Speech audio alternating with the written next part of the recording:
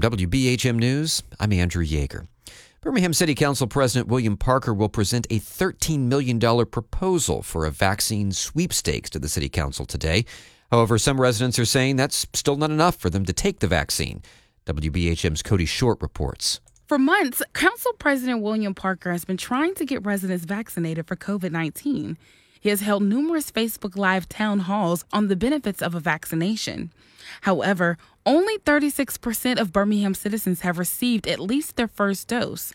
With money from the American Rescue Plan, Parker announced last Wednesday a multi-million-dollar lottery to incentivize more residents to sign up. Some people say it doesn't matter how much money is on the table.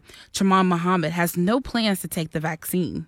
It's a hard no for me because I'm not going to be bribed to take something that should be good for me.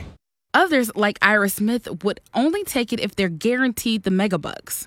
$1 million, yes. Anything less, no. But when it comes down to it, my life is not worth less than that. Why would I take something that only guarantees me a $500? I make more than that a week. If Muhammad and Smith reflect the greater Birmingham community, Parker's plans won't make much of a difference. But in Ohio, the Vaccimillion campaign is proving successful. The weekend after announcing their lottery, vaccinations in the state increased by 28%. Council President Parker says his goal is to have at least 175,000 Birmingham residents vaccinated. The Birmingham City Council will vote on the plan today.